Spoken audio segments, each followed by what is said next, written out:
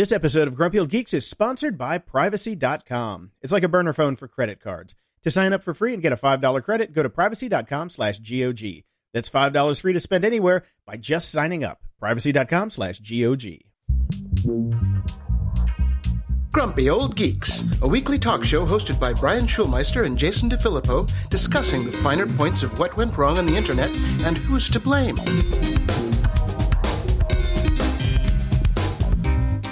Welcome to Grumpy Old Geeks. I'm Jason DeFilippo. And I'm Brian Schulmeister. This morning has been kind of a mix between I Love Lucy and a series of unfortunate things, or whatever that show was called. A series of unfortunate events, I believe. Events, that's it. Yes, they have been. It has been eventful. Lemony Snicket. Yeah, I watched the first episode of that. I couldn't get into it. Yeah, me either. I like the books, but not so much the show. Yeah, Jim Carrey kind of turns me off now with all the stuff that he's done. And we worked on his website when I was at a former company, and he was just a loon. Yes. Looney Tunes. So, of course, the gardeners come at 7 a.m., which means the dogs can't go out to poop. And Dino can't hold it, so he poops on the floor, which is a very rare event. So pick up the poop, put it in the toilet. Toilet overflows. All the rugs are gone. Got to do basically my bathroom smells like a West Virginia rest stop right now.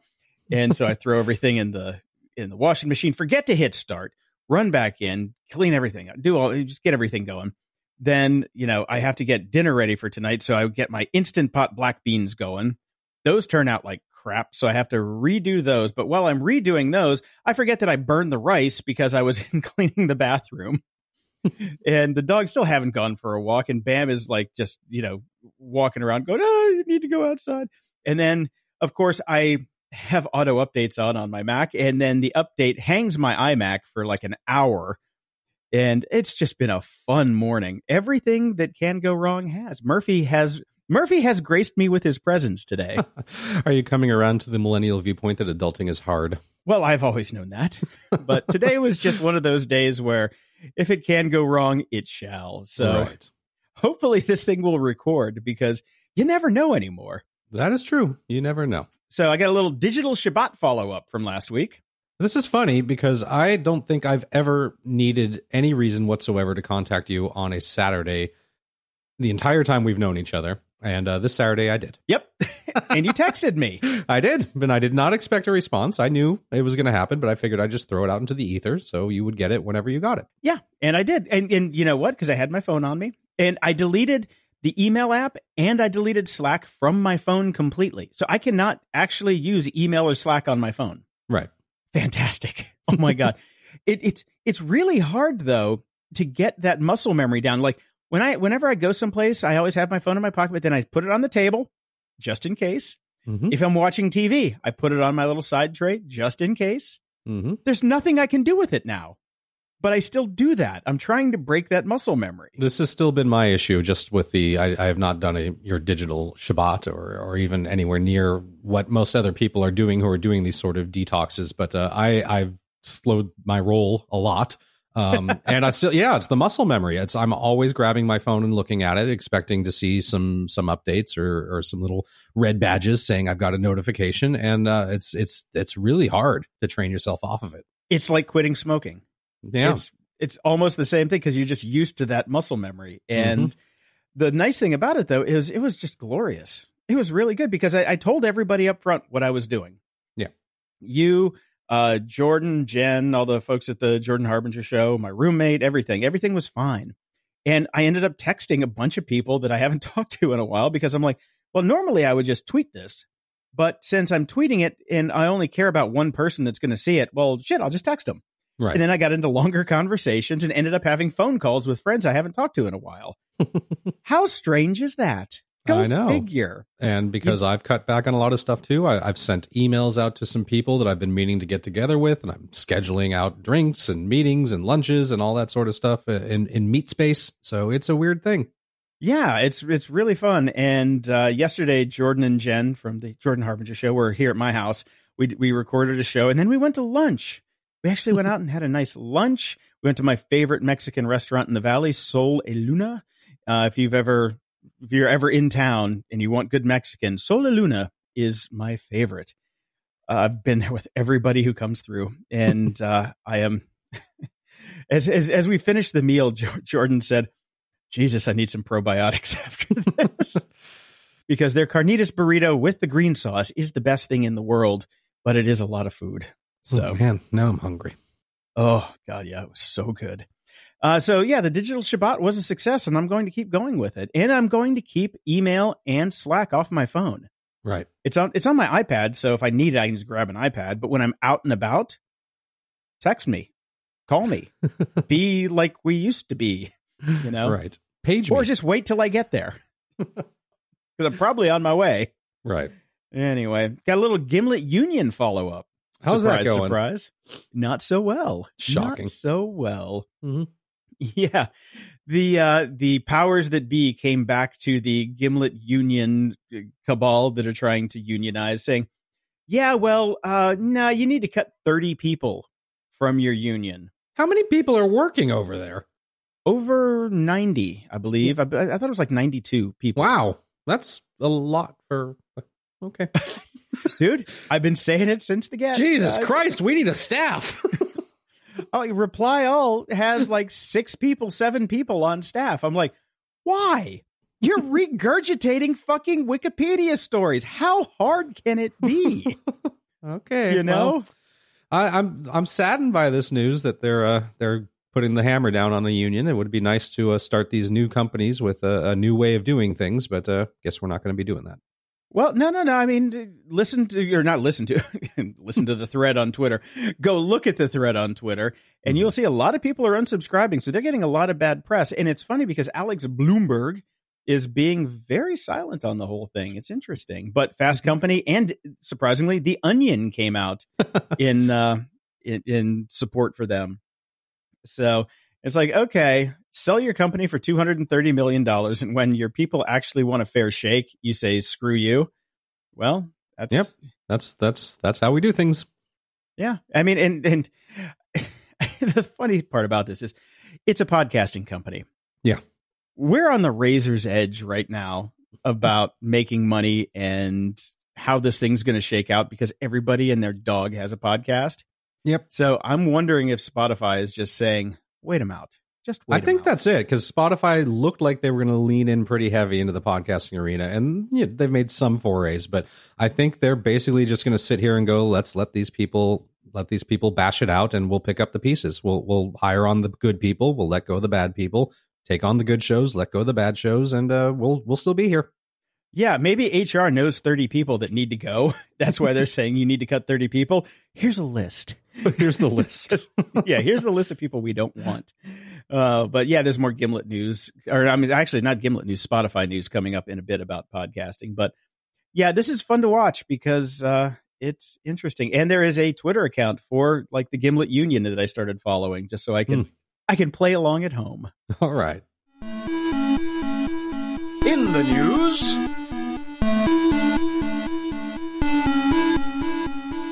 The White House has a new website for the Artificial Intelligence for the American People Initiative. I'd be okay with just some intelligence for the American People Initiative. Well, true that. Did you get a chance to look at this site? I looked through it, yeah. This is basically just regurgitating kind of that press release we got a while ago, right? Kind of. There's a lot more in there, though. You can dig pretty deep into it. Yeah, it's fleshed out a bit. They've definitely hired some writers. Yeah, they have. Yeah, and they've got some interesting bits in here about how, like, AI for the American worker. Yes. And I'm like, okay, well, is there going to be an American worker?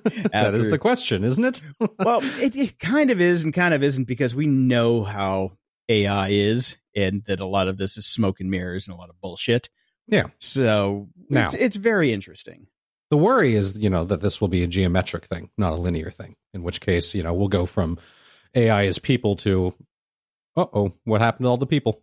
Yeah, you don't want this on a logarithmic scale. That's for exactly sure. Yeah. So that's the fear. But I mean, it's good that it's being thought about. I did not expect that from this administration, but it appears they've got people thinking about this. Yeah, and I love the key agencies. So you got DARPA, of course, the NSF, National Science Foundation. Mm-hmm. You have IARPA, which is a new one. This is the Intelligence Advanced Research Projects Activity. Okay. That's a strange name, but, same thing with DARPA. Then you've got NIST, of course. Yep. You know, you gotta have those guys, the National Institute of Standards and Technology. That's a good one to have on. That's a good one. Yep. Yeah. And at the very end, you have United States Department of Agriculture. I thought that was a curveball. Lots and lots and lots of people still employed in this country doing agriculture, and all of that could go away quickly. So I think it's good that they have their hat in the ring. And the interesting thing is, here's the way they start off their segment of it. Building on a long history of artificial intelligence activities that span a realm of disciplines and program areas, NIFA seeks to catalyze efforts to harness the power of AI in applications throughout agriculture and the food supply chain. Well, shouldn't they be investing in blockchain instead of AI? It'll be an AI-assisted blockchain. Oh, there you go. Yeah. There you go. So it's a long read and it's an interesting read, but since we know that AI really isn't a thing, it's kind of like, It's much ado about nothing. It's a lot of money being spent on nothing. But again, I'd rather we be thinking about it than just being surprised by it. Yeah. Can we start AI-powered podcasts and get in on some of this pool? That'd be awesome. That would be the first awesome. AI blockchain-powered podcast. The first true crime AI blockchain-powered on Gimlet with a union podcast. Yes. Oh, powered by Watson. Yeah. Now, this next story is more kind of nothing, but we did get a number of people wanting us to chime in on it. Psychedelic warlord Beto O'Rourke belonged to a legendary hacking crew. Yes, he was part of the Cult of the Dead Cow. I believe I was as well at some point. I'm pretty sure I was too. This is not surprising, given that we're having people that are approximately our age starting to appear in politics. The relationship mostly involved pirated games, or as we called them back in the day, we're getting the wares. And he was on some of the message boards. And if you weren't cool, you called him Juarez. Yeah, you idiots called him Juarez, but we all knew it was getting the wares. And that's what we all did. So yeah, it's interesting because we're getting to a point where basically our politicians will have been involved in what we were doing, which was illegal, but we didn't know it at the time and we were just kids. So that's about it. He wasn't, I mean, the idea that we're calling this a hacking crew, what hacking crews were in the 80s is significantly different from how we describe them now. Well, I beg to differ a little bit because remember, these are the guys that put out Back Orifice. You remember that? A way to break into office and figure out if you can, it's a bit like saying though, it's a bit like saying, well, I was an American during the Vietnam War. That doesn't mean I was bombing people. He was involved in this organization, but there were many people in this organization and he wasn't involved in that part of it is basically what it comes down to. He was just a kid on the message boards. Yeah. He wasn't really if he was one of the authors of Back Orifice, because right now you look at, we've got things like SET, the social engineering toolkit, which can be used for good or ill, Yes. Mostly for ill nowadays, I believe. But I mean, being part of the group doesn't really mean much, but no, the fact that he was part of Cult of the Dead Cow actually gives him, I give him some points in my book. Yeah. I mean, his handle, Psychedelic Warlord, a little bit lame, but there you go. Yeah, that's pretty weak. But that's loser with the 0 and the Z at the end. Yeah, that's not good. He was not leet. He was not leet. Well, back over to the Spotify podcast world. Spotify is going to acquire Paracast in their next round of acquisitions. Paracast is a studio here in Los Angeles, and they have 18 series, including serial killers, unsolved murders, and female criminals, with some 20 new shows expected to launch later this year.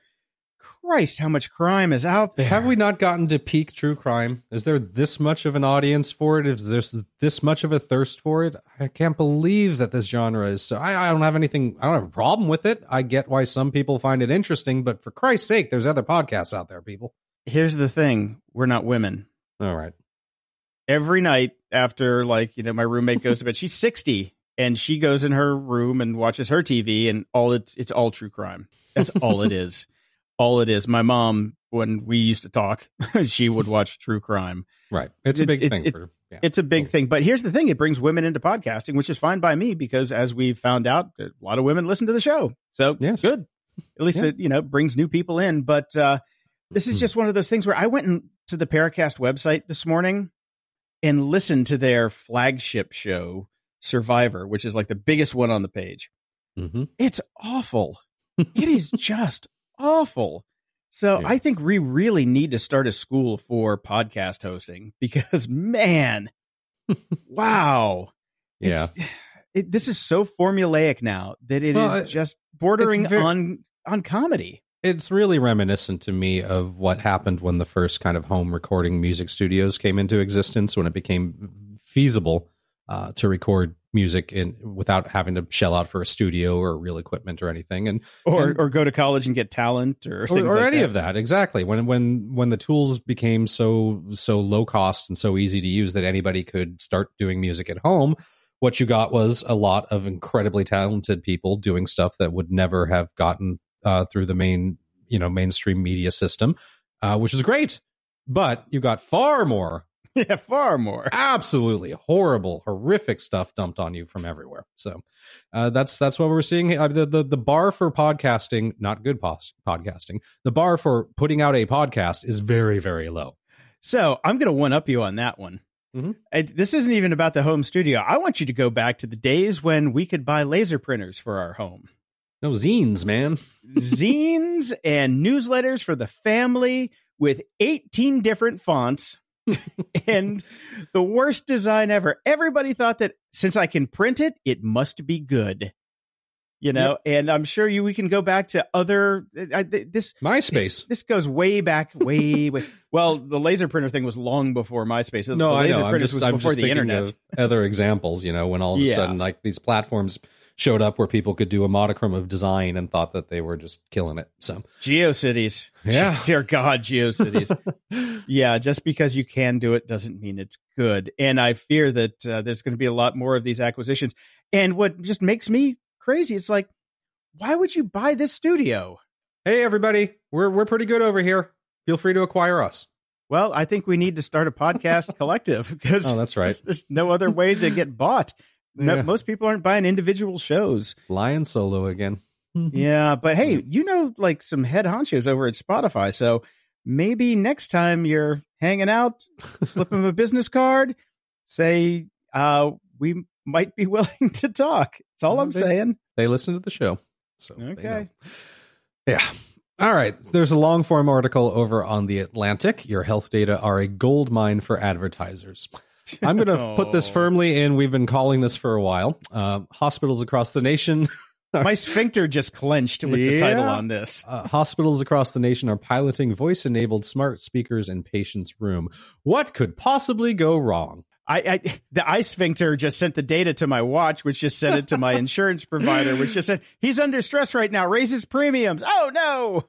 Yeah, here comes the problem. So, yeah, we've already talked about how Apple Watches and health watches and health devices and wearables and all that are starting to become premiums for your insurance. This is taking it even a step further. Now, in theory, this is a great idea. I love the idea of having smart speakers in a patient's room, helps them make more comfortable, helps staff stay organized, in some cases keep people out of hospitals and emergency rooms altogether through this tiered system where you could ask for blah, blah, blah, blah, blah. The problem is, what they should really be doing is they should be developing their own, or at least go to someone like an Amazon or a Google and say, we need a proprietary system that is locked and controlled and, is HIPAA compliant, because none of these things are. And the idea of using these things and having sensitive health information being sent to Amazon or Google or God knows where, and how that, because we don't know really where this stuff is going or what they're going to do with it. None of that stuff. So it's kind of a terrifying thought that this is going to be happening and moving forward without using stuff off the rack is not supposed to be happening in these kind of situations, and that's what's going to happen. Yeah, it's not good, especially if they start putting those little clocks with the cameras in your room. That would not be good. No, that wouldn't be good either. So. Yeah. Hey, let's live stream my colonoscopy. Great. Love that. Love that. Yeah. So there's some great thoughts here, but as, of course, this article gets into, privacy is a big part of the conversation that needs to be happened here as we explore voice-enabled healthcare and legal concerns and sound medical advice. Like, these things shouldn't be giving hardcore medical advice. They should just be used for communication within it all comes down to, you should have a proprietary closed design system, not use something just off the rack that does everything. But, nobody listens to us. Of course not. And I love that the Kinsa thing. Like Kinsa's smart thermometer was taking your temperature, uploading it to the server along with your gender and location information. Yep. Okay, why do you need my location? I guess if you're trying to stop a pandemic, fine. But if you're trying to sell me an ad for Theraflu, go fuck yourself. Well, they're doing both. That's the thing. They wanted to create a real-time map like Google was doing for, for flu outbreaks and things like that. But at the same time, they were turning around, dipping their fingers into more of the coffers and selling information to Clorox, which then beefed up its marketing of disinfecting wipes and similar products in these zip codes, which reported spikes in stuff going on. Yeah. That's not something we're agreeing to. I guess actually it is. No, you are. You are, because you don't read the EULA. Is. Nobody reads the EULA. And nobody cares enough to talk about it or scream about it or get mad about it. So I guess this is how quickly we've hit the throw the hands up in the air on this episode and say, well, we're screwed. Yeah. I mean, it's funny. I've got a Nest in my house now, and I'm kind of creeped out by it because every time I walk by it, it comes to life and tells me what it's doing. I'm like, okay, that's weird. That's really weird. And it doesn't work that great. I set up a whole schedule in the app. I'm like, okay, here's the deal. At 5 o'clock in the morning, I want you to set the temperature to 68 degrees to start heating up the house, get the chill out of the air. So when we get up at 5:30 to make coffee or breakfast or whatever, the house is a little bit warmer. And then at 8:30, turn it back down to 62 because we don't want to waste any energy during the day. Right. Well, I've done that 4 times now because for some reason, it just decides to delete my entire schedule randomly. Yay, Nest. I do not have a Nest, so I cannot chime in on this, but it does sound it's funny how buggy all these things are. It looks cool. I mean, it looks super cool. And the fact that you walk by and it's like, if it's like orange, it means that the heater's on. I'm like, okay, well, the perfect place to place the thermostat is under the heater and the intake vent. So I can hear the heater. I know it's on. You don't have to wake up every damn time and tell me that it's doing its thing. And I don't know. It's just kind of weird that this thing's in the house. And I'm sure, like, in the future, they'll say, oh, your Nest microphone will be able to, you'll be able to talk to your Google Home through your Nest, or you'll be able to wave at your Google camera that's buried inside the Nest that they didn't tell anybody about. Yes. I know, put on the tinfoil hat. But the fact that these things have already come out saying that there are microphones and things that Google didn't tell us about before means that it's happened. So it's hard to trust these damn things without buying 2 of them and taking one apart and figuring out what the fuck is inside of it. Yeah. And I don't want to have to run Wireshark on my entire network just to figure out what smart device is sending information back to the mothership. And since you can't even see what the information is because it's, theoretically encrypted, what are you going to do? I don't know. I almost found myself buying a set of Hue light bulbs this morning, and then I just stopped myself, and I'm just like, dude, stop. Do not. Do not. They were on sale from the Amazon. They were on sale. Yeah, we'll talk about some Amazon stuff in a bit, but buying on Amazon. But I was just like, oh, they're so cheap now. I can get some and try them out. And I'm just like, that if you buy a set of Hue light bulbs, every light bulb in your house, the next time you have a bottle of wine is going to be a Hue light bulb, and your house is going to look like, a 1980s disco. It's going to be Studio 54 up in here. So I stopped myself on that one. And we can't have a show without some more e-scooter news, so we've got some here. Los Angeles is fighting for e-scooter data. City officials want to use location data from Uber-owned Jump's dockless scooters to inform public transport policies. Makes sense, doesn't it? Why?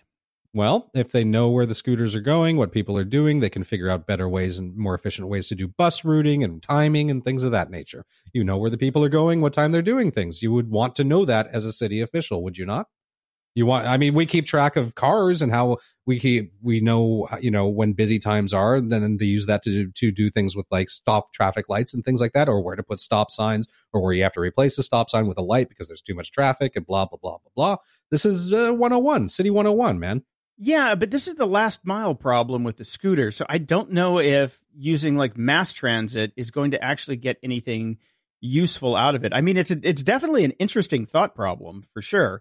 As long as, the data's Well, kept. the city is saying specifically what they want to do is they want to get insight into scooters usage as a growing means of transit. Let the city see if scooters end up in the LA River.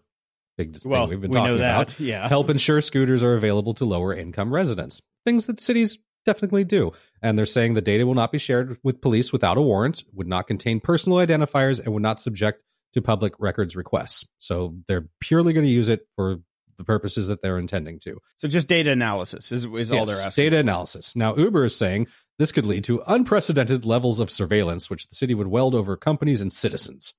I think that's a bullshit argument. Here's the thing. If the city is Uber's keeping that data. So Uber's got that data. They're the ones doing the surveillance right now. Well, all I'm saying is if the city's asking for it and they're using it they have damn good reasons and they're going to put some controls on it, share it. End of story. I'd rather the argument that we always have in security, and I think Bittner and I certainly agree, and I think you're with this too, is 9 times out of 10, I would much rather have the government have this information than have it being held privately, because we don't know what these people are doing with it. Well, and also, why Uber doesn't want to give it up?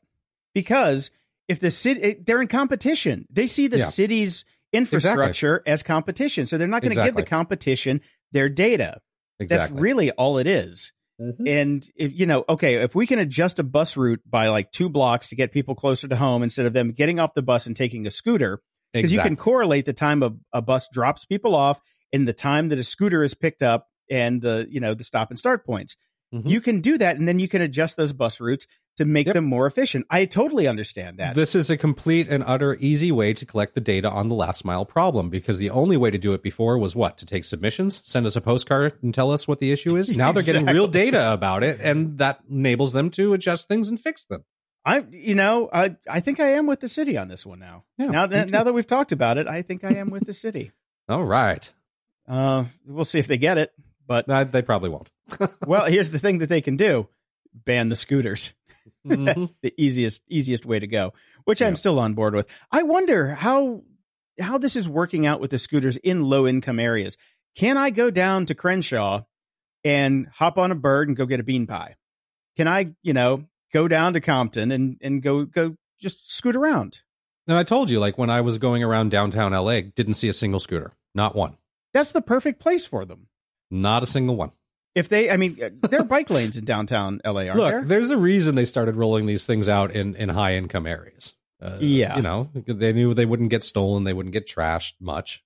Well, that didn't work out too That didn't end up working out too well for them, but that was the idea. So, I mean, I next time I'm driving through around an area, I'll definitely check it out. But my one foray into what would be considered a low income area recently, when I was just kind of walking around the area for a while, I didn't see a single scooter in downtown. Yeah, they've kind of disappeared from out here. I think there were like 2 or 3 bird scooters that Jordan saw when we were driving to the restaurant yesterday. But beyond that, all the Lime scooters are gone. Haven't seen a single one for weeks now. And I think they've pulled out of the valley, because the valley is like, you don't want to be on a scooter in the valley. You really don't. It's in the valley. Most places aren't last mile. It's last 10 miles. Exactly. That's the whole thing. It's like too vast, right? So. Yeah, it's way too big, and everybody's just used to driving out here because you have to. And there's parking. Yeah, there is parking. And the infrastructure exists. Yeah. So it's an interesting story to keep an eye on. I'm fairly interested in this one to see if they get the data, because if they can do that and the data scientists can look at it and say, hey, we can like actually make the bus routes more efficient, that would be fantastic. Yeah. Because I've taken the bus in LA for a long time. For years I was taking the bus because I was tired of sitting in traffic. And like, if I can sit in a bus for the same amount of time that I'm going to sit in traffic, I can read, I can pull my laptop out, I can get something done, or I can just chillax and not worry about getting hit by some random asshole that's late for a meeting. So I'm all for this, because I am a fan of public transportation, always have been. Now, I found an article in the South China Morning Post, not a publication I generally frequent. Really? It's in my bookmarks. Okay. Well, I have to find their RSS feed and add them in. The article is called "No Sleep, No Sex, No Life. Tech Workers in China's Silicon Valley Face Burnout Before They Reach 30." This is a very interesting article, because China has, they're very efficient. They make lots of stuff for everybody in the world. Yep. And now they're trying to make startups like everybody else in the world. And they're doing it like super duper gung ho. They're very Chinese about it. Yeah. And I love this. The average tenure in Silicon Valley is 3.65 years, whereas in Chinese tech firms, the figure is less than 2.6 years. Right. So they're burning out way faster. And it turns out they've got what's called a 996 schedule. Mhm. They work from 9 a.m. to 9 p.m. 6 days a week with every other Sunday off. Wow. Yep. I've done that. I did that when I was at Technorati. I worked 40 straight days. And I think I've mentioned this on the show before. By the end of that 40 days, I was having 3 panic attacks a day. The tips of my fingers were bloody with blisters. So I was typing with Band-Aids on all 10 of my fingers to get the launch done. Right. Yeah. I mean, when you read off the title of this article, I was like, well, okay, I went through this. I know you went through this. We know tons of people that did this as well. So it's not a new thing, and it's not just a Chinese thing. It's not just a Chinese thing, but they just seem to be taking it to level 12. You know? Definitely. Mm-hmm. And some of the stuff in here was just crazy. A 25-year-old from DJI he died from cardiac arrest from stress. Mm-hmm. There's just all sorts of like crazy things in here, and it's a really interesting read to see what it's like. And after being in the Silicon Valley blender for so long, I mean, I think I lasted 5 years in the whole thing before I was just like, screw you guys, I'm getting in. This is a global thing now where people are trying to win the lottery. And the really sad fact is almost no one does, just like the real lottery. Just like the real lottery. Yeah. What you're going to come out of this with is a broken body, a broken soul, and no money. Then you can start a podcast. Then you can be a podcaster. Yeah. So, I mean, I feel really bad for these guys because I'm sure they're making, better money than a lot of other people who are putting together iPhones and things like that. But it's like, it's going to break you. You're going to pay for that in the long run. You're getting short-term gains for long-term consequences. Mm-hmm. And that's the way Silicon Valley works. That's totally the way it works. So I wish there was a way to change that. Oh, maybe unions. No. Turns out that doesn't work either. What are you going to do? Now, I found this one over at The Hustle, which I just loved. It was the 2019 drunk shopping census. I mean, it's a small sample size, 2,000 alcohol consuming American adults. And they found out that drunk shopping is an estimated $45 billion a year industry. Okay. That's a weird extrapolation. But anyway, 79% of alcohol consumers have made at least one drunk purchase. I believe that is way higher. I'm sure it's 100% of alcohol consumers, period. Look, of course it is. The reality is that now online shopping is what you do. And you do that at night. You do that when you're sitting on your couch and you're drinking a couple glasses of wine and watching a crappy TV show. This is not at all surprising. I mean, there's an entire industry based on late night infomercials that it still exists. Yes. This is just the one click version of that. Mm-hmm. Yeah, totally. And when you think drunk shopping, you're thinking, completely hammered, sitting over your laptop. That's not the way I see it anymore. It is. It's a couple it's slightly tipsy on the couch with your phone. My wife does this almost every night. Yeah, your inhibitions are down. You're just like, I'll try it. I can always I needed a new pair of shoes. You can always say to yourself, I can always return it later. And nobody ever does. Yeah. Never, ever. I've gotten so many things where I'm like, oh shit, then I gotta go to the post office. It's only $10. Fuck it. Throw it in a drawer. That's it. Right. So, and they say the average annual spend per drunk shopper is $444. Bunk. It's way higher than that. Way higher. $444 is an average purchase as a drunk shopper. And I've never bought clothing. I have bought shoes though. I have bought shoes. I don't know if bought. I don't think Boughton is a word. I think it's a town in England somewhere. It's Boughton.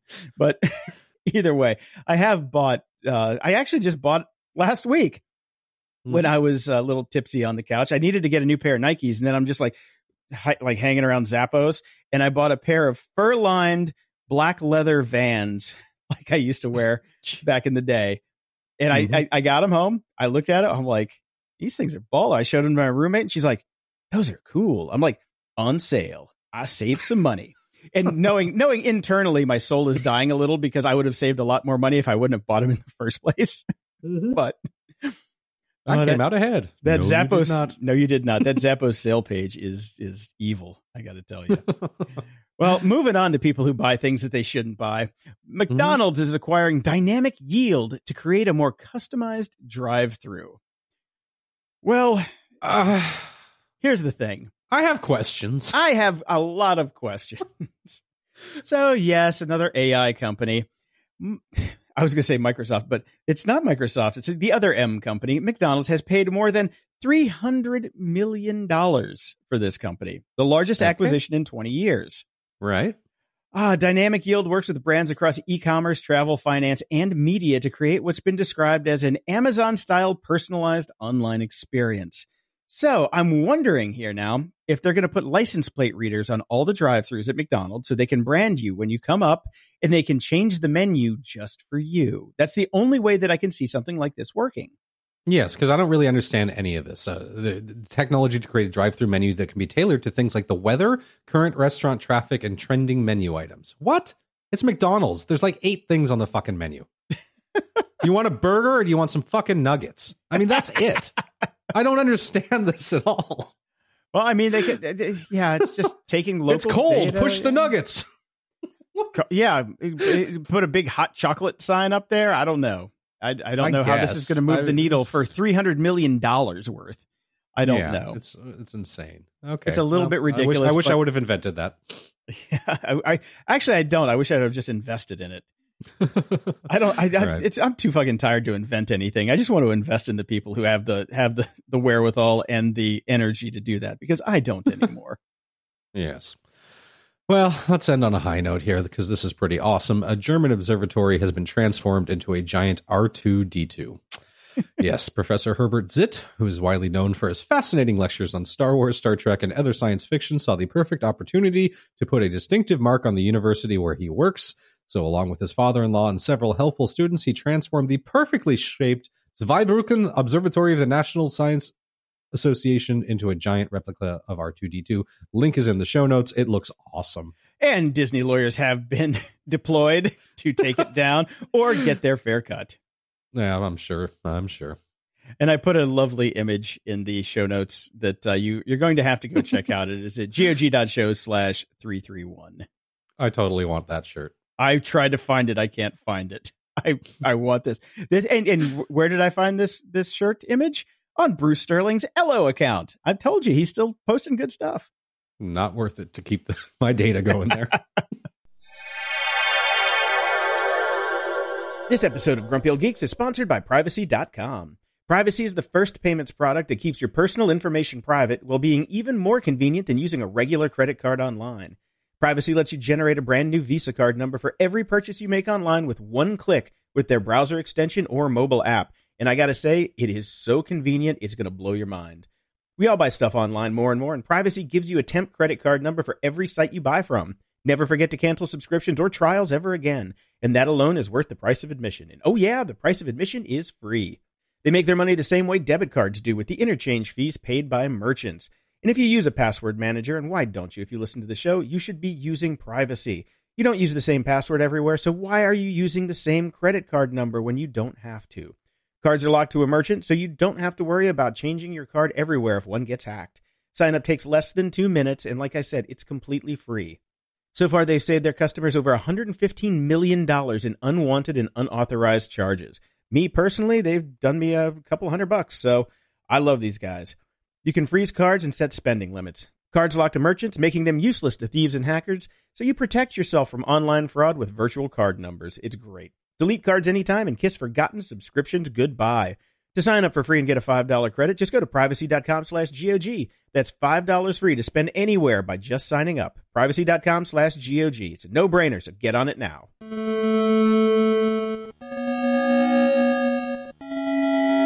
Media Candy. In breaking news today, Jesse Smollett has been exonerated in his little case in Chicago. Exonerated might be a bit strong. Well, all charges were dropped. All charges were dropped, yes. And the interesting thing about this is, of course, the Chicago PD is very upset about it. But the thing that gets me about this, and this has bugged me since day one, since the first Chicago police press conference. Do you remember that? Did you watch it? No, because I don't care about the story. I didn't think you gave any. I figured there were no shits given on your side. No shits are given. The Chicago PD basically said he was guilty in the court of public opinion and in front of the media without really taking him to trial. They're just like, he did it. He did it. So we're going to indict him. Well, not really their job. Their job is to, give the information from their investigations to the state's attorneys and the attorneys general and all that stuff and let them deal with it. Well, it turns out that a lot of the things that they said actually weren't even proven, because they said, oh, he wrote these letters, and the FBI came back and said, we never said that he did. It was they completely jumped the gun on it. The checks that he gave to those two guys turns out actually were for training.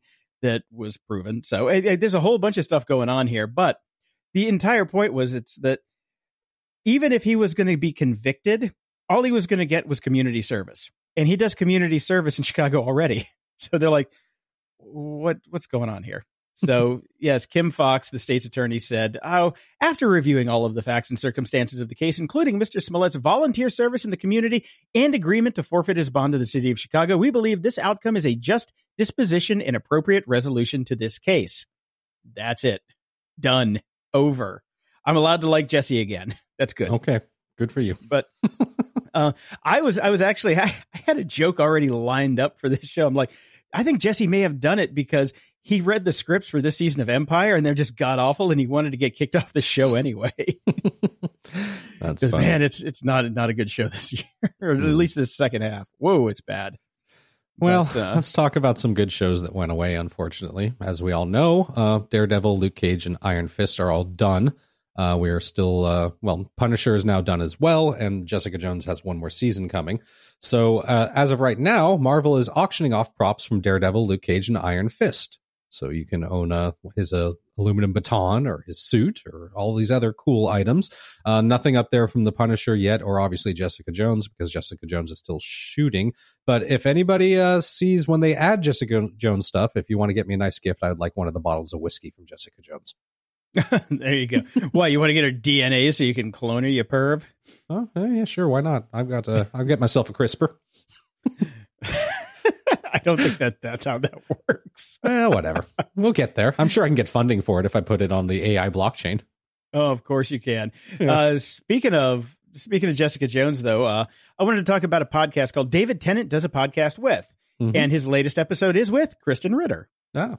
And I've loved this show since it came out. He is just, my love for David Tennant. Yes, I do. And his podcast is fantastic because they talk about some of the behind the scenes stuff for being actors, and also, the trouble that they go through for being famous. He apparently still has to go to therapy over being Doctor Who and all the other stuff.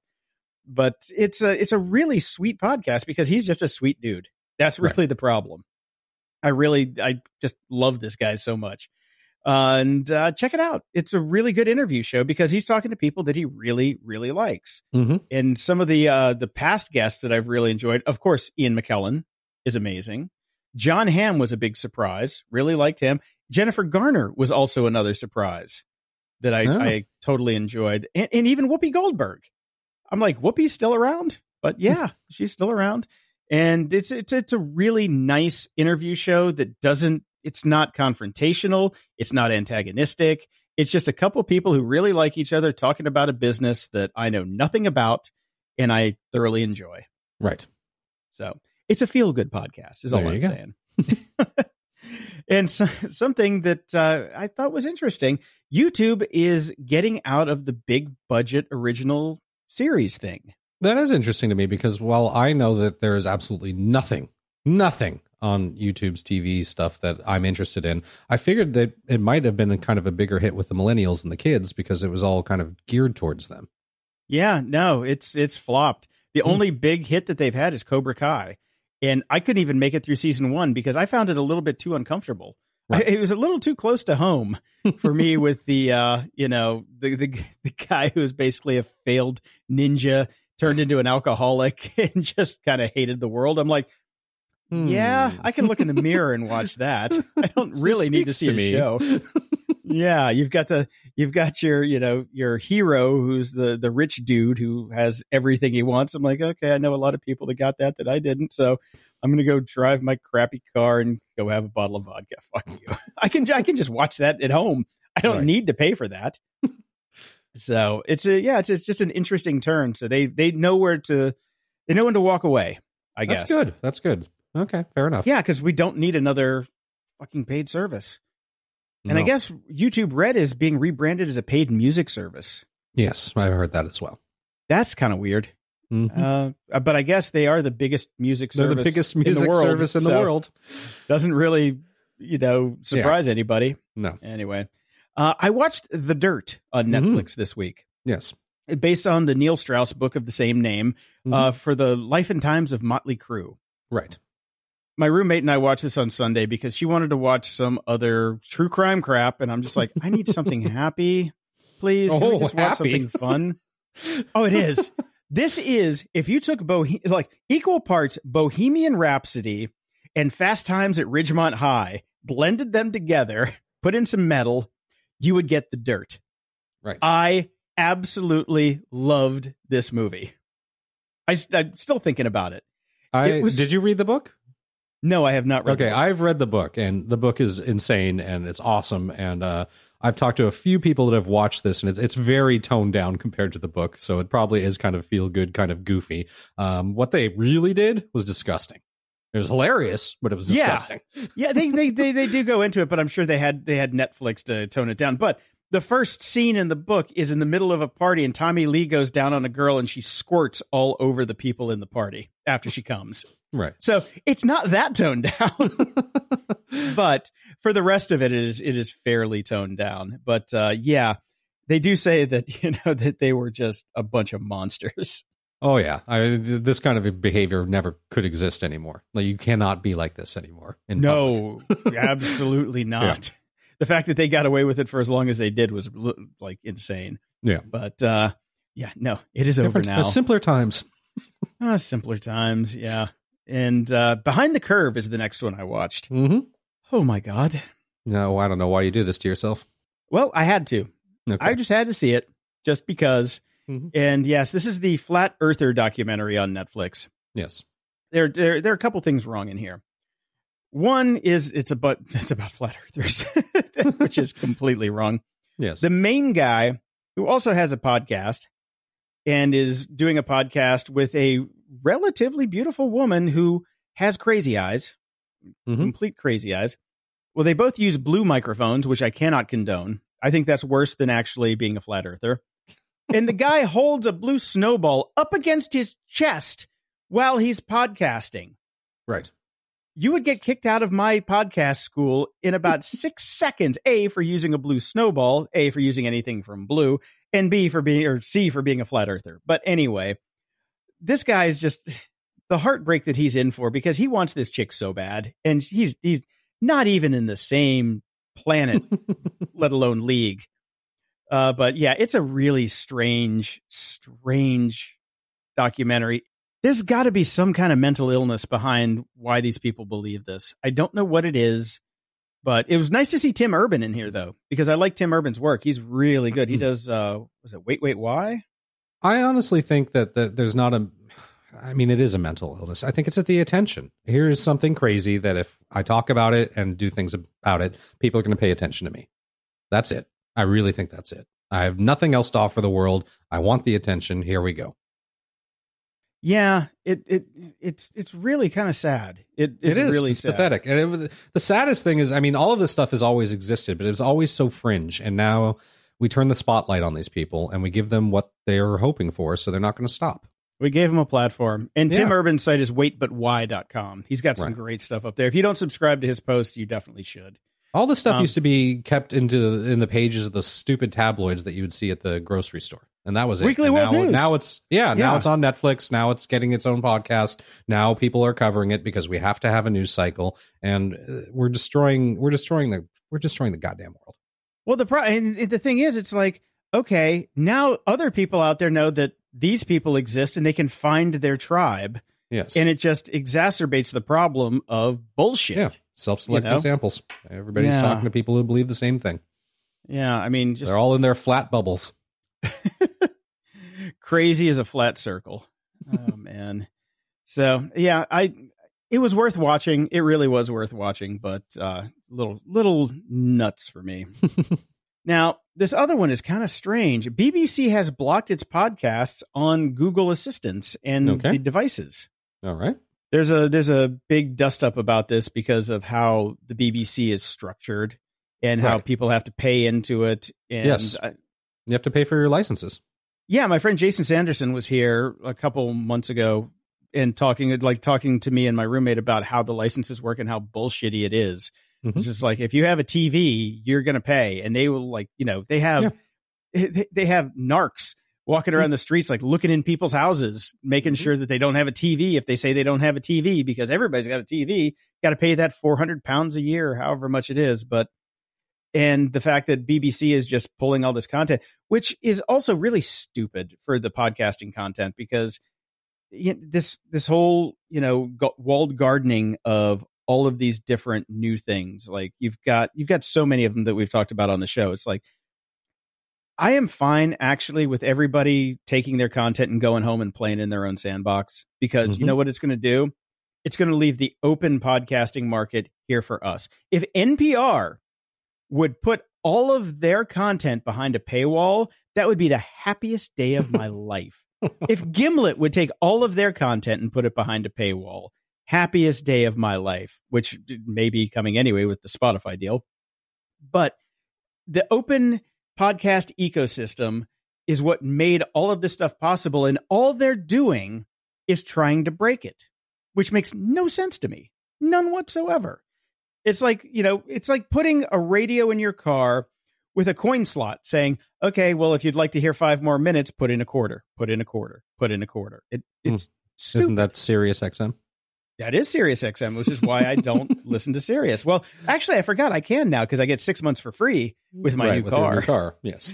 But there's nothing on Sirius I want to listen to because I don't drive anywhere. I'm not going to go sit in my car and listen to Howard Stern or even Tony Hawk's show. It's like, Tony Hawk is on at this time. But you can pay extra and get access to the app and listen in your house. Yeah, I don't like, I like time shifted radio now, like what we do. Yeah. That's it. I like what we do. And I don't have time to live on somebody else's schedule anymore, because if the internet has given us one thing, it's letting us actually live our lives on our own schedule and be entertained on our schedule as well. So that's all I got to say about that. All right. And speaking of podcasts, we have a page up on the website at GOG.show for podcasts that we like. It is in the header. You can go click on it. And it's also will be in the show notes at GOG.show/331. We finally updated it after a very long time. I've got an update now in my Things app to remind me at the first of every month, go check my feeds and put in the list of the things I'm listening to. And, some of my all-time favorites will stay. But because I circle through so many podcasts and I want to put up stuff that people can go check out to see what we're listening to. And you updated yours as well, which is cool. So yeah, go check that out, because that's the stuff that, feeds our brains. Yes. And we had some big media news from Apple this week with not a lot of details, just kind of what's coming, I suppose. There's a number of different things. Apple's new Apple News Plus, which will be a new magazine subscription app because the first one didn't work. So we're doing it again. It says this has all happened before. This will all happen again. $9.99 per month, a bundle of 300 magazines, as well as some additional digital news subscriptions. So I'm going to take a look at that. But most of the magazines that I enjoyed reading have gone out of business. So we'll see if this would really be worth it. It's a little bit too little too late. They're launching their own digital first credit card for your iPhone, the Apple Card. So they're going to try to get you away from using competing credit cards for Apple Pay and just use theirs now. I'm looking forward to that one. That's the one thing I'm looking forward to. I am too, because one thing that there's like next to no fees. There's a pretty good cashback reward program kind of thing going on there. So I'm going to be checking this out as well, because it's kind of interesting, and they're definitely going to be picking a fight with a bunch of people to help them build that thing from scratch. So we'll see. Yeah, and my credit's so terrible, I don't think I'm going to get one, but I can try. Right. I can try. I think they just need to look at your purchase history with Apple, and they might just give you one anyways. Because that's true. They should actually have like Jim McMahon show up at my house. You should with get like giant a platinum credit card. Apple card. Yes. Seriously, as much as I spend on their stuff. Yeah. They're also launching Apple Arcade, which will be a Netflix for games on all of Apple's hardware. Interesting. Did you look at the games? But I'm not a gamer, so. Okay. Well, I went to the page and looked at the games, and they all look the same. It's like there's none of those games really enticed me. But the interesting thing is that they're all cross-platform. Like you can play on your Mac, you can play on your iPad, and you can play on your phone. Right. Most of the games that I want to play will not run on my phone. So right. I'm like, I cannot play StarCraft on my phone. That's just the way it works. So It'll be interesting to see what kind of games. It just seemed like very popcorn games. Yeah. They're also launching Apple TV Plus, which is a real attempt to get into having their own kind of network sort of thing, beyond just that stupid Beyond the Valley of the Apps or whatever that crappy show was that we watched one episode of, and we're like, what this? So they're doing something real. Of course, there's no details, there's no price whatsoever. We just know that Oprah Winfrey, Reese Witherspoon, they got the star power. Obviously, so a whole bunch of stuff is coming to that. A bunch of stars I don't want to watch. Another thing we will have to purchase, another subscription service if you want to be able to watch things that are in the zeitgeist, as it were. Now, they also are launching something which is their attempt to fix that system, Apple TV Channels, which will be an a la carte way to watch your favorite networks. So they're trying to basically dip their toes into the cord-cutting market. Now, I have a feeling our prediction will be coming true here in that it will end up costing as much, if not more, than the cord to get all the things that you'd like to see. There's no pricing announced yet. Shocking. Yeah. The nice thing about these a la carte services is you can subscribe and unsubscribe. That's true. So it's a lot easier to do than with cable or anything like that. So you can pick up your HBO for the run of Game of Thrones and then unsubscribe from it, and you can pick up your sports things when your team is playing and then unsubscribe from it. So there's that. It'll make it easier, but it's also more to keep track of. So we just pile more and more onto our digital plates when we're supposed to be minimalizing. Yeah, well, just get a copy of Things or Fantastical and just put in a notice saying when the last episode airs. Just to remind you to cancel Stars or cancel CBS, whatever. And And by the way, Discovery's killing it. It's fun. Yeah. Have you seen the latest episode? No, I'm still a couple episodes behind. I'm catching up. Oh, my God. Yeah, you should catch up pretty soon before you get any spoilers. At the library. I have not gotten a chance to finish some of the books I'm working on because, as I mentioned, I'm juggling like 3 at the same time. But I did run across an interview with Tom Robbins, who's one of my favorite authors of all time. And he's up there in years. He's 85, so we don't know if we're ever going to get another book or not. And it was an interview with another pretty good writer who kind of writes in the Tom Robbins vein, and I've read a few of his books, Tony Vigorito. So I think this may be as close as you'll ever get to another book by Tom Robbins because he can't even do an interview without being Tom Robbins-y. So it's a great read. He's all over the place. But he did write one thing that I found particularly... we haven't really heard his opinion about what's happened with our interconnected world and social media. The last of his real books was done well before we had this crazy world that we live in now. So it's interesting to have him voice his thoughts about it. So I just wanted to read this one paragraph from the interview. When television first became ubiquitous, many worried that it would destroy imagination. Today, there's similar concern about the internet, and that's a legitimate issue, if only because social media is to the human ego what a pile of red meat is to a hungry wolf.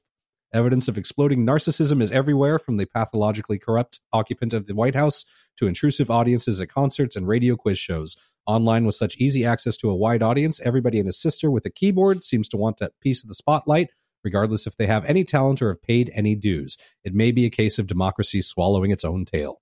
Kind of a point we made a little bit earlier. Yeah. Oh, the Orbis is coming back. Mm-hmm. Nice. Well, I've got a little tiny book called Art Matters, because your imagination can change the world. This is a little hardcover book I got by Neil Gaiman and Chris Riddell, or Riddle, however you want to say it. What it is it's a bunch of quotes from Neil Gaiman that are illustrated, talking about how to make art. And I love these kind of books. They're popcorn. It's cute. It's cheap. And it's going to be sitting on my bookshelf probably forever, because there are just some great quotes in there. When I need some inspiration on getting my ass in gear to go make something, I just flip to a page and read it, and generally kicks me into gear. It's a fun little book, and the illustrations are cute, very cute. I highly recommend anybody that is a creative, which I hate that term, but anybody who makes shit, go buy this book, because every now and again you need a little kick in the pants, and it's cheap. It's a couple bucks, it's like maybe $12 or something, but it's really good. Really good. Right. Brick a brick. I found this article over at Science Alert, and it made me very sad. It says, the title is, "An engineer says he's figured out why time moves faster as we grow up." Mm-hmm. And it's about perception. Yes. It's about perception and imagery. And as we get older, it takes us longer to perceive things as opposed to when we were young, which means time goes faster. And I don't like that. I don't like that at all. As you can see by my comment in the show notes, I just said, fuck. Yeah. So basically my son is seeing the world at like a high definition 4D incredibly fast frame rate, and I'm kind of looking at everything through a chunky over the modem circa 1998 real player video. We're back to 640/480 and he's at 4K. Right. Yeah. Okay, that's awesome. Yeah, because it does go faster as you get older, which sucks. I guess yes, maybe cocaine is not good for the young, but it might be good for the old. Maybe we need this idea. I am supporting this. I think we should just go back to cocaine. And this next one I found over at vinepair.com, site I've never heard of. It's called "Your Local Irish Pub from Dublin to Dubai Proves You Can Prefab Authenticity." Yep. I'm calling it manufactured nostalgia, personally. Okay. But it's about these companies who go in and build pubs to look like they were authentic. Yes. And you've seen this, obviously. Yes. I know you've seen this. Yes. And they made fun of it completely in The World's End, which is one of my favorite movies. It's the third movie in the Cornetto trilogy. Well, that's the thing. I mean, I know I've seen this with Irish pubs, and obviously, I mean, you would walk into an Irish pub almost anywhere in the world. They look exactly the same. That's kind of done on purpose. A lot of it is fake. The real tragedy is actually in England. When I first started going to England, man, pubs were diverse and very English. I mean, they had a look and feel for sure. But they had their own special character, their unique characteristics. And I think there's like 2 or 3 companies that now own 98% of all the pubs in London, and they all look exactly the same. Yeah. There's 2 things that you can think about with that. Either A, every pub you go into feels like home and you just feel comfortable because you're going into the place where you feel comfortable. Or you can say, we're all just cogs in the wheel. This is just, like I said, manufactured nostalgia, and you can get pissy about it. Mm-hmm. You can get pissy about it, or you can get pissed. I think, and not pissed by mad is not. Yes. That's not the pissed I'm talking about. I don't honestly have that much of a problem with it. I think it's interesting from a capitalism point of view. I do kind of really like old school, old town pubs that you go to. But I think even that they have like adjusted their look and feel to be like these modern pubs. That's the thing, right? It's because that's what makes the money now. And it's akin to Amazon knocking out the small mom and pop shops. I don't have a problem with this concept. What I have a problem with is it drives everybody else out of business or forces them to conform. It doesn't. I was going to say it doesn't force them out of business. It forces them to conform, because at the end of the day, when you walk into a pub, what you're really doing is you're looking at a place and you can kind of visualize the menu. Mm-hmm. Like, okay, if I go in this place, I can go get me a Guinness and I can get me a good English breakfast.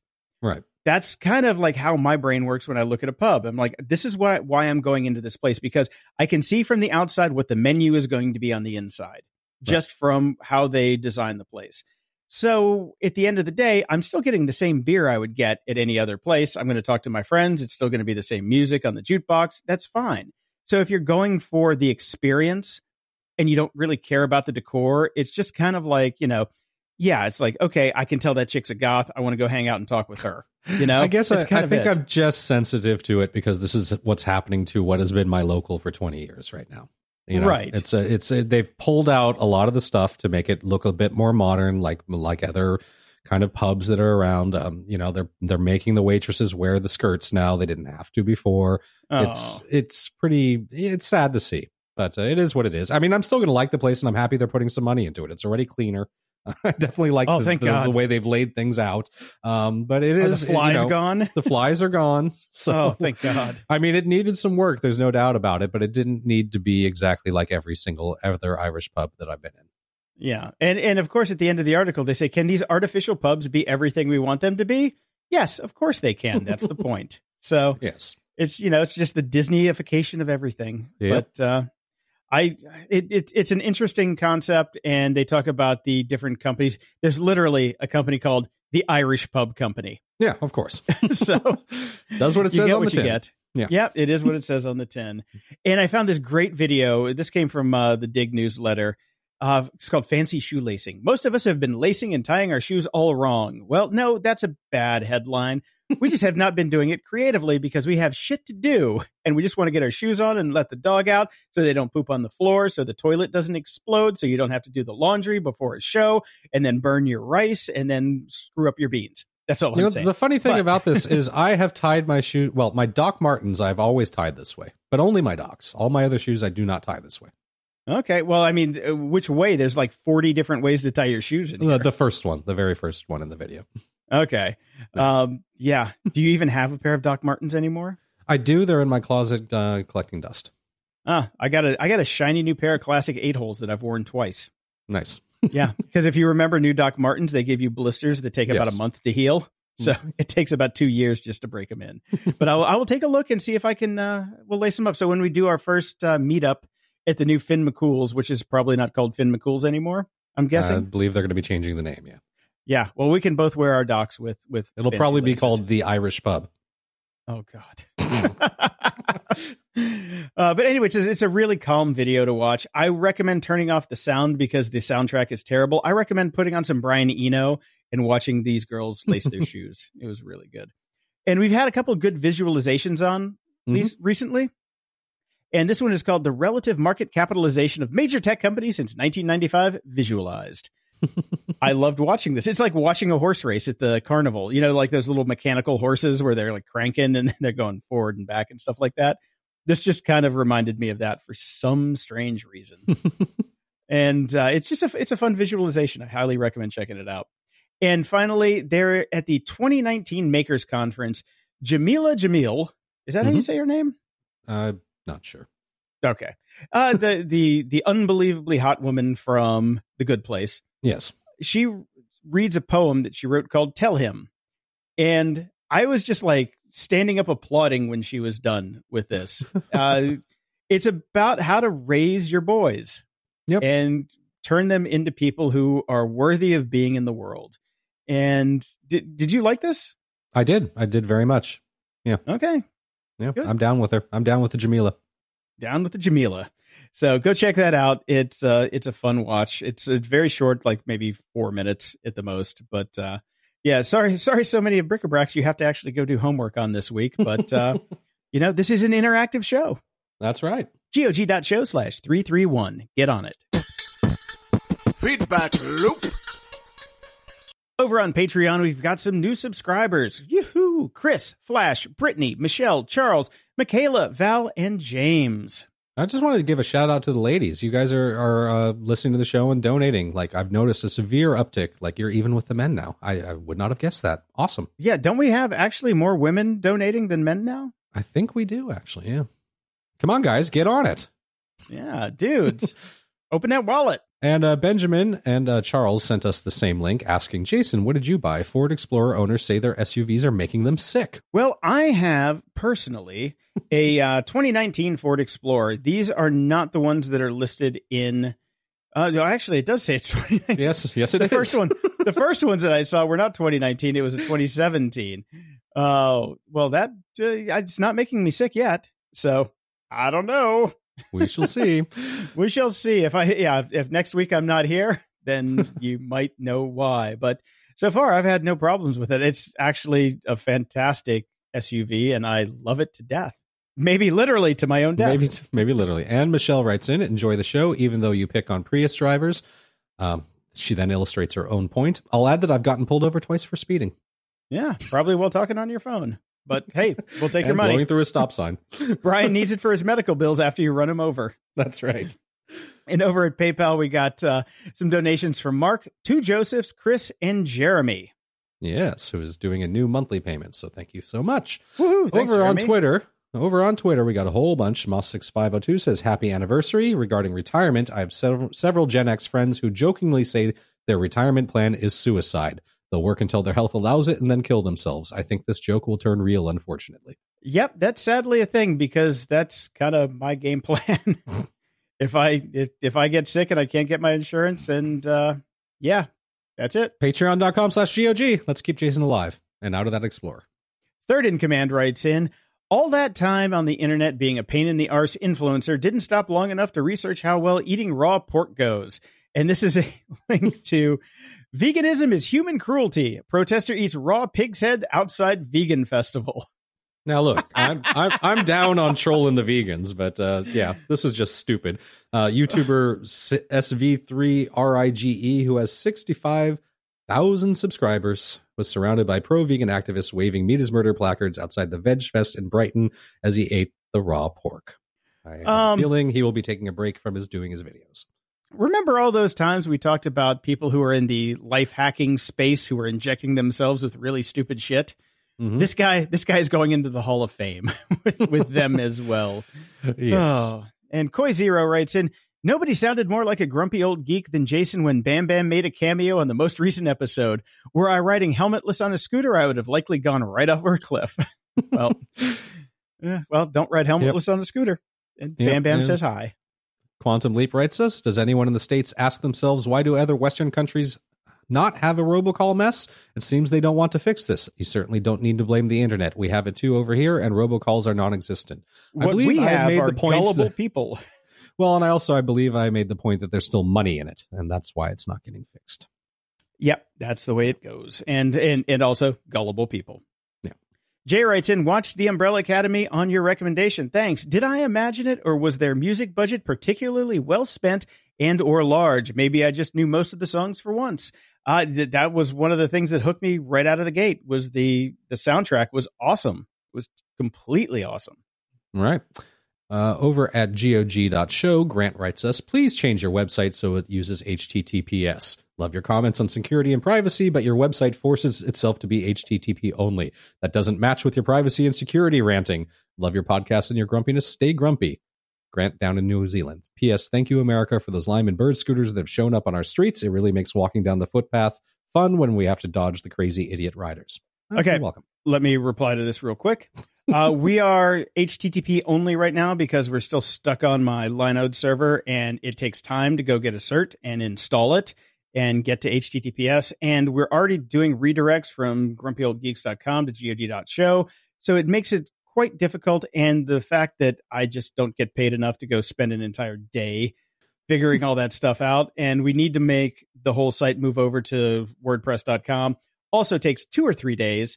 It'll get there. So patreon.com/GOG. And once we get enough in, we'll move it over. But here's the thing. It's read only. Doesn't matter. It honestly doesn't matter. We're not too worried. We're not taking anybody's information. Yeah, your credit card, your credit card is not coming directly to us. We do not have to be compliant on that front. So It's just a blog. David writes in, hey, Grumps, I'm a grumpy, fairly young geek, and you're my favorite part of my drive. Unfortunately, I don't always have time to listen to the whole show. Do you guys have an RSS feed that I can easily read up on your amazing show notes? Thanks and stay grumpy. Yes. Go to GOG.show, and I think it's GOG.show/feed. I believe it is. Ben also writes in to help answer a listener's question about VPNs in China a few episodes back. There are several popular VPNs that work in China with varying degrees of stability. Astral is one of the big ones and has been fairly stable for many people. For the price, it also offers a large number of servers around the world, several protocols to choose from, and unlimited server switches. Bonus that it's not based in a 14 Eyes and Friends country. No affiliation or connection with them, just a satisfied customer. So there's one. Cameron writes in, not sure if you've seen this before, but I heard Jordan Harbinger mention thinking about the Seinfeld theme when thinking about embarrassing things when you did in the past, and that made me think of this video, and it's every Star Wars death, but the Seinfeld theme plays during each death. Okay, I thought you'd get a kick out of this as well, so I figured I'd share it. Sacrilege. Yeah, I figured you'd have something to say about that. Yeah. Michael writes in, as a fan and as a physician, I want you two fellows to take more time off. Regular vacation times are imperative for physical and mental well-being. Go to once a week broadcasting if you need to, or take a month off. We love you and we will wait for you. Please take care of yourselves. Doctor's orders now. All right. Well, let's take a month off. That doesn't really work. Sorry. Yeah, the money needs to keep coming in. Yes, the Bitcoin must flow. Patrick writes in, maybe we can petition MySpace to lead all social media platform migrations moving forward. If intentional delete means nothing, maybe the unintentional loss of data is the feature we're looking for. Yes, it's not a bug, it's a feature. Yeah. Quibble writes in, one show a week, I'd be fine with one show a month as long as it was 12 hours long. Just saying. That would kind of defeat the purpose, wouldn't it? Yeah. I mean, that's Besides, this one's almost 12 hours at this point. Yeah. Elaine writes in, hi guys, in the wake of the tragedy in New Zealand, it was good to see that Facebook is making an effort to remove video of the event. As always, is there more they can do? TLDR, yes. For example, are they automatically blocking people who have uploaded such videos? It also raises questions about live streaming. Should there be more controls on people's ability to live stream, or even whether people should be able to live stream them at all? Thanks for the great podcast. Yep, and he included this link from The Guardian, which talks about everything that went on. On the first day after the attack, Facebook says it blocked 1.2 million attempts to upload the video, thanks to its system automatically recognizing the footage, and a further 300,000 clips were removed by moderators after going live, which begs the question, who the fuck are these 1.2 million people? What is wrong with you? Yeah. People are the problem. Elaine makes a very good point. Were these people blocked from Facebook, or did they just get a 24-hour ban? They get a slap on the wrist because they should have been kicked off the platform. Yeah, they should be, but then the numbers would go down and then the stock would go down. So we can't do that. Now, what I thought was really funny about this, and this could have made more on of the week, several British news organizations such as Mail Online, The Sun, and The Mirror, which faced outcry on Facebook after uploading edited versions of the gunman's footage to their websites on Friday morning. The Mail Online also uploaded a full copy of the gunman's 74-page manifesto, which was later removed. But despite this, The Sun and the Daily Mail's print editions used their Saturday front pages to attack the social networks for hosting the video, even though they put it up themselves. Wow. Yeah. That's incredible. Yeah. Good times. Brian writes us, hey, fellow geeks, wanted to say that I'm a big fan of your show. I have what you might consider to be an odd book to recommend. It's called Pillars of the Earth by Ken Follett. It is a long book, but the storyline will leave you hanging on every word. I hope you will check it out and let us know what you think of it. Also, if you wouldn't mind plugging my new podcast, are you a Patreon donor? All right, one for free. Conf Tea with your SE, I would greatly appreciate it. Stay grumpy. Yeah, you get that one for free. I have read Pillars of the Earth and the part 2 in the trilogy World Without End. Now, if Game of Thrones is sadness porn, these are basically a snuff film. It is. These are not happy books. These are terrible, terrible books for your psyche. I still have nightmares about some of the stuff that was in these books. And I spent a decent amount of time because the audiobooks for The Pillars of the Earth, 40 hours and 55 minutes. The World Without End was 45 hours and 32 minutes. They are extremely engaging, extremely well written, and very interesting. And I think they did a series for Pillars of the Earth, and Ian McShane was in it, actually, which I couldn't even get through because I knew what was going to happen. I can't recommend these books, honestly. I mean, like I said, they're well written, but there is so much just evilness in these books that I can't. They literally give me nightmares. I still remember scenes from them, and I can't. Right. Jay writes in, to the listener who mentioned Overcast asking them to connect to Twitter, I think there's something weird with the Overcast interface. I get this every once in a while when I try to star a show. Keep on mashing that GOG star. Stay grumpy. Deliveroo! Got a free Deliveroo out of that one. You should only have to link a Twitter account if you want to use the guide. But you can sign up for a free account and attach an email and password and then just search for your shows. But yeah, if you don't have your Twitter account linked, it won't give you the guide. But you should still be able to star a show if you've downloaded the show. Right. Twilight Sparkle writes us, hi, from your latest episode, you had a question about storing lots of data in the cloud. One of my backup solutions is a Norwegian service called Jota Cloud. It's $8 per month or $80 per year for real unlimited storage. I have some 12 terabytes there. All the servers are located in Norway with one of the world's strongest privacy laws. Here it works pretty fast, but not sure what speeds you're going to get from the US. They have a free 5 gigabyte option so you can try it out. They have clients for Windows, Mac, Android, and iOS, as well as headless clients for Windows, Mac, and Linux. Also works with external and network drives. Only problem I have with them is that their clients are not the best. But for $8 a month, I can live with that for one of my backups. Also, I'm going to San Francisco in a month and might be going down to LA. Plans aren't quite set in stone yet. I know this isn't quite furry, but if I were to go down to LA, do you want to meet my $1,000 custom ordered handmade My Little Pony plushie? XOXO Twilight Sparkle. Heart. Now, the problem from the US is that we have these fucking data caps for 1 terabyte a month for most of our internet plans. So you're going to be charged stupid money for going over that.